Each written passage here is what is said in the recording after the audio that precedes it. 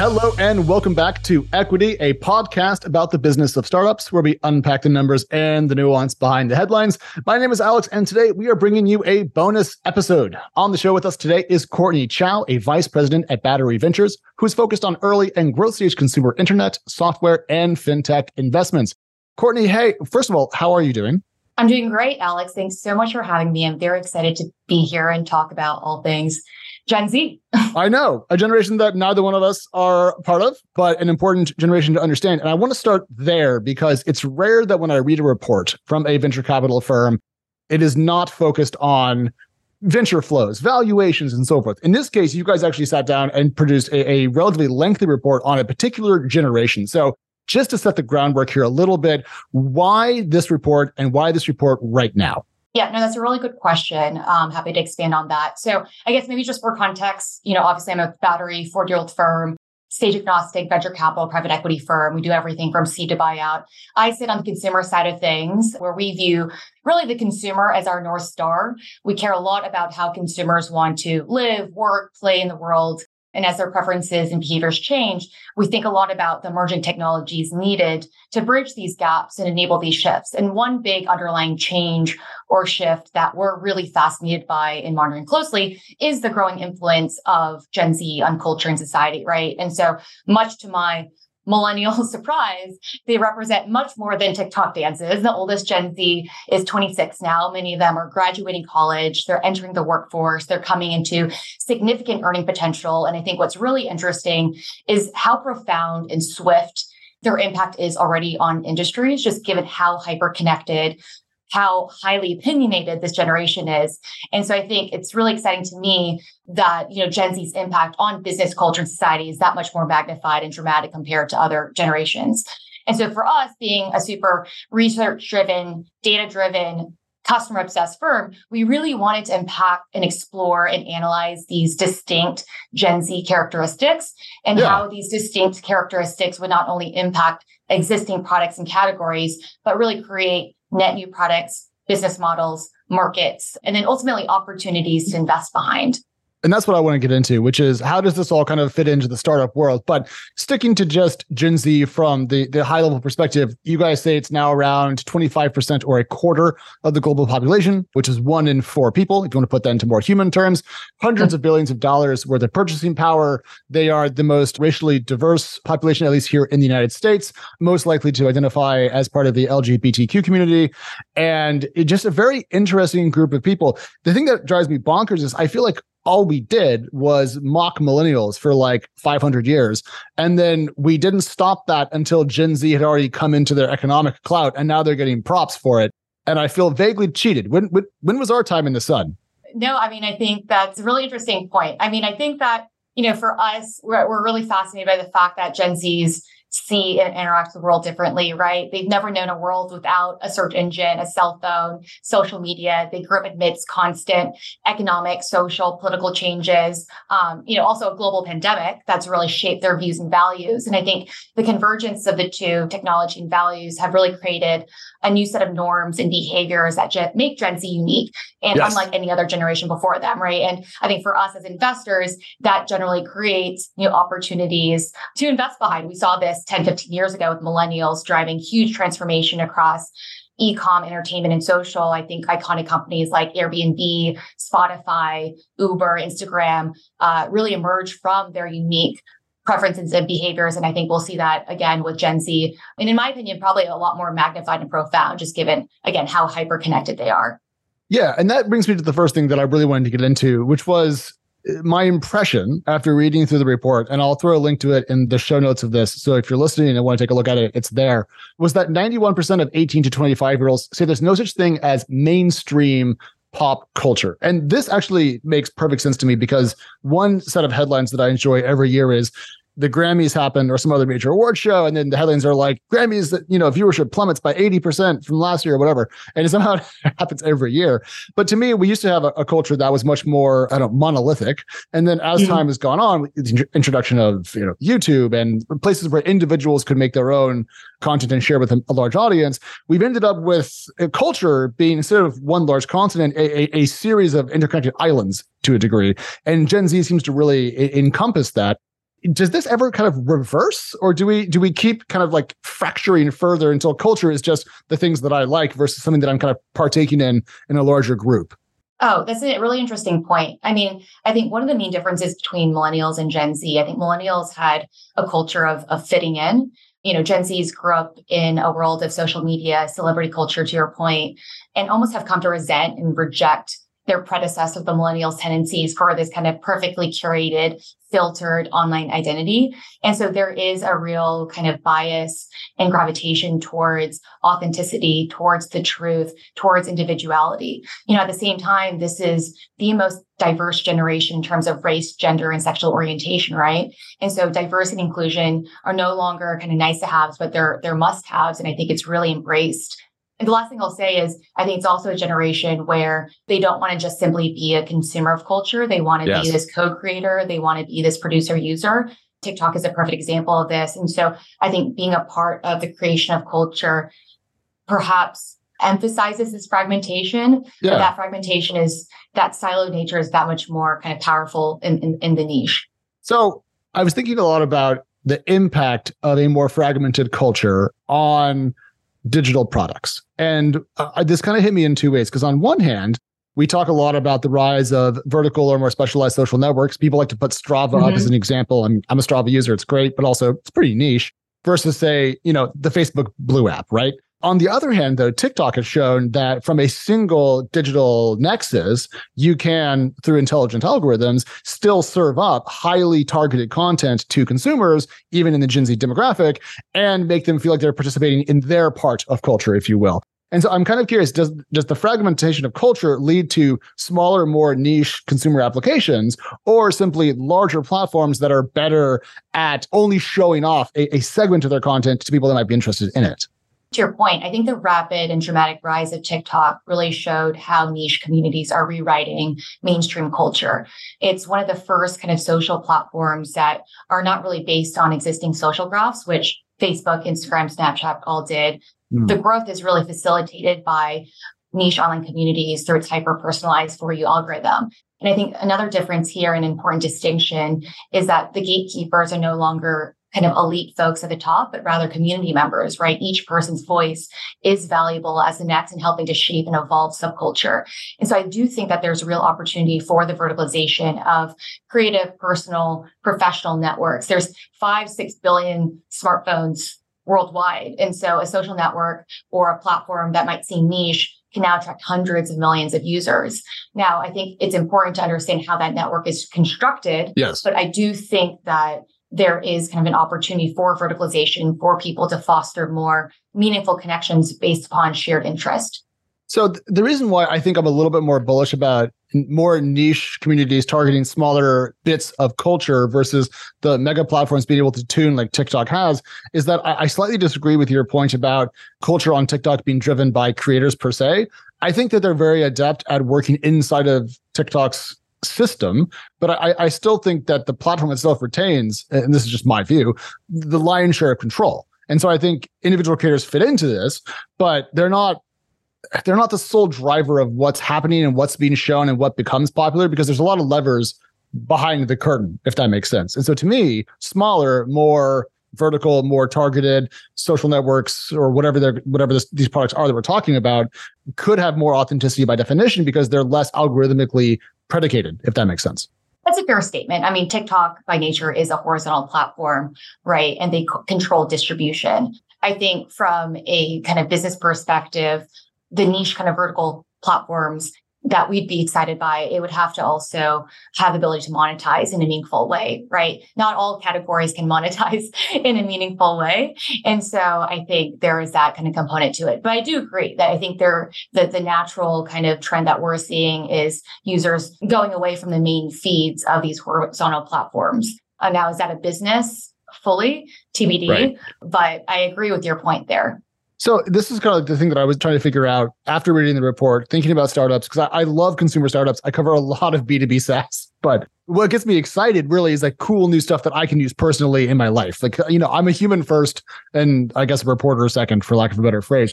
But how can startups build big when it seems consumer culture is getting increasingly small and rarefied from other bits of culture? Because it seems like almost harder to reach like a mass scale of users for a consumer product for Gen Z, just given that they have more individual, more particular, and more niche interests. So your question is, how can you still attack a TAM that is big enough, just given how increasingly fragmented niche interests are? Exactly. This is the tension that I think startup founders are going to have to deal with, because if people expect things to be well targeted to them, it's just harder to build a horizontal platform, I think. And therefore, it's going to be harder to capture TAM to the same degree that prior breakout consumer successes have. Yeah, I mean, I think for me, the reason why I'm having maybe a trouble time perhaps responding to that is because I don't really think about the TAM decreasing. I actually think that there's new TAM that's being created, right? Based on the behaviors that they're driving. And so my mind doesn't actually go to TAM decreasing. It actually goes to market creation. Interesting. TAM that does not exist before. We actually thought a lot about the future of work. I used to work at LinkedIn as well, right? LinkedIn is a huge horizontal platform that addresses kind of a big part of the market, but not all of it, right? And actually does not address a big part of the market that Gen Zs want to enter, which is very entrepreneurial, which is kind of powering the side hustle economy. And so whether we want to talk about future of work and the rise of this kind of side hustle economy, whether we want to talk about commerce, where now there's a convergence of social commerce, whether we want to talk about, we talked about just communities and entertainment, new kind of networks forming around certain interests, my mind actually doesn't go to TAM decreasing. It goes to category formation. So if we're talking about category formation based around different elements or groups of Gen Z that have a particular cultural footprint or posture, do we end up seeing brands that are less like, hey, this is social media for X or e-commerce for Y, but more like, if you're in this group, here's a service that is almost like a super app for you that'll do e-commerce, social, and so forth, targeted just at you and your particular cultural fragment. So I wonder if we could go like vertical and horizontal at the same time to target these smaller Gen Z cultural groupings. Yeah, actually, I mean, I think that's how probably some of these vertical networks will monetize, right? And actually, that's where I think social and commerce will really converge is, communities are smaller. And if it's smaller, it's harder to perhaps monetize off an ad-based network. But then you layer on e-com, you layer on other forms of monetization. And so, yes, I do see this kind of like vertical, horizontal intersection happening with the future kind of communities. Yeah. So we'll call it the Gen Z horizontal method of consumer application development. There we go. That's the worst. That's the worst thing I've ever said out loud on the show. Okay. Another thing that caught my eye in the report was just how widespread certain video services are. You guys wrote that 93% of Gen Z uses YouTube weekly and 83% use TikTok weekly. Those are so high as to be essentially the generation uses those two products. One thing I've noticed though is that Instagram has Reels, YouTube has Shorts, TikTok has its own short form videos. Everyone wants to do these kind of like quicker, shorter videos because they're incredibly popular with consumers. People love them. But it seems like everything's kind of looking the same. And so I'm curious if this like current moment of consumers want short form video and the incumbents do it well is going to make it harder for new Gen Z focused consumer applications to break into the public consciousness, because what the consumer population wants already exists and is well handled by these large companies. Yeah, I mean, I think I see video as more a form of interaction with Gen Zs because it speaks to how they want to interact with brands, right? But TikTok, Instagram Reels, they are kind of a destination. And so I think that brands and companies can still leverage this, medium of communication that will still be kind of productive in their relationship building with the end consumer. I like that. I hope that's the case, because it would be kind of a bummer if we let if we saw, incumbent companies that already have achieved success own a particular category of content that ended up removing oxygen from the room for new consumer startups. I want to touch on social and commerce really, really quickly, because this is a opaque world to me. Everyone knows social media has had a big impact on shopping, and people like to show things off, compare, drop names, and help each other out. There's also been a lot of talk about video and commerce coming together. I know this is popular in a number of key Asian markets, less popular here in the United States thus far. After looking at Gen Z, where do you see social and commerce coming together for them? And are there any changes in how commerce executes online that are coming that we should be aware of? Yeah, I've been monitoring this space for a long time. I actually grew up in Shanghai. And to your point, in China, this is not a new concept by any means, right? And the US has lagged behind kind of this trend for a while. But I do think that the pandemic and Gen Zs in particular have been a really good forcing function in this kind of new online shopping experience in the Western world. It's interesting. Gen Zs, they have $360 billion in global purchasing power. The way that they find and purchase goods are fundamentally different than other generations, and particularly on social. They grew up with social. They spend a lot of time on social. It's an essential part of their lives. And they leverage social beyond socializing, right? It's a hub to discover new brands, purchase products, and actually at a much higher rate than other generations, as well as recommend brands to family and friends. And so it's become just this new critical node in the consumer purchasing journey that is evolving. At the same time, it's interesting. It comes at a time when brands are increasingly turning to social to maintain connection with customers and own data directly, right? You saw iOS 14 updates disable brands' ability to effectively track and retarget. CAC on paid marketing is at an all-time high. Conversion rates on e-com sites are at an all-time low. And so you have this kind of paradigm shift in how consumers interact with brands, when, how, what they're shopping for. And so, yes, I think there's a lot of interesting kind of drivers and tailwinds for just this convergence of social and e-com. And I guess you layer on video because that might be the way that the medium is shown. But super excited by this kind of convergence, excited by the infrastructure and software that's kind of supporting this retail transformation. Okay. So let me try to chain some of this together. So if selling stuff via social media advertisements is more expensive than it was before, and if we are seeing the effectiveness of traditional e-commerce advertisements decrease, and we have a generation that has a lot of purchasing power and expects authenticity, does that mean that brands have to be like way smarter to be like native megaphones for their worldview to a degree, or like brand ethos? Because it sounds like you have to be more of like you create your own signal versus you buy access to consumer attention in that model. Yeah, I mean, I think one of the biggest and most important aspects of marketing to Gen Z is to be very human-centric, right? And so you have to be open, honest, authentic. You have to embrace kind of this diversity because they are the most diverse generation. You have to personalize everything. You have to be omni-channel. You have to kind of enable this two-way interaction feedback loop. So yes, to your question, they can no longer maybe buy their way to the top of funnel. They really have to form this kind of meaningful bond with consumers because that's what resonates with Gen Z. Okay, now we only have a couple minutes left. I want to get to something that I've been putting off to the end here because I want to make sure we got through other stuff first. At the top of the show, you were talking about how diverse Gen Z is and how they more identify as queer than other generations. And also in your report, you guys talked about climate change and mental health and, values and ethics. And what struck me is the tension between what we know about Gen Z and how they view the world and what we hear from a lot of currently well-known business leaders and how they view the world. Is there as much tension between the old guard and the new generation in terms of how they view the world, or am I overblowing this in my own mind? I think there might be a lot of maybe miscommunication and misinterpretation. I think Gen Zs, at their core value, which I really respect and appreciate, they really have a vision to create meaningful change. They are really unafraid to challenge the status quo. And I think this is a mindset that permeates throughout their entire kind of lifestyle. And it's very novel to them compared to the last several generations.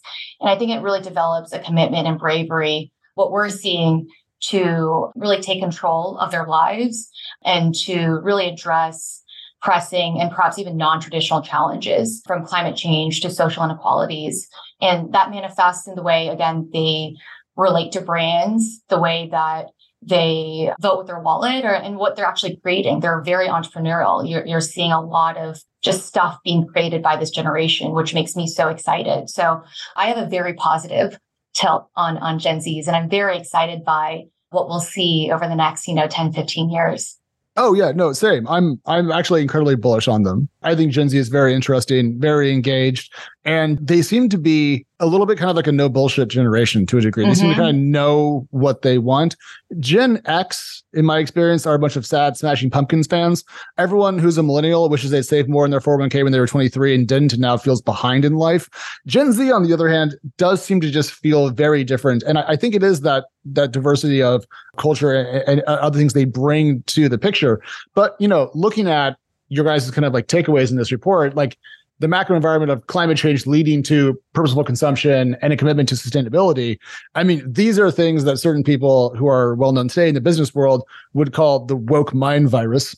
And so to me, I almost expect a lot of existing business gurus to struggle to connect to Gen Z because they are dismissing out of hand their worldview as effectively soft.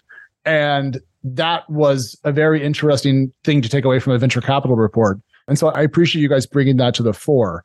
Before we go, though, there's a new generation on the rise. There's Gen Alpha, terrifying, I know, everybody.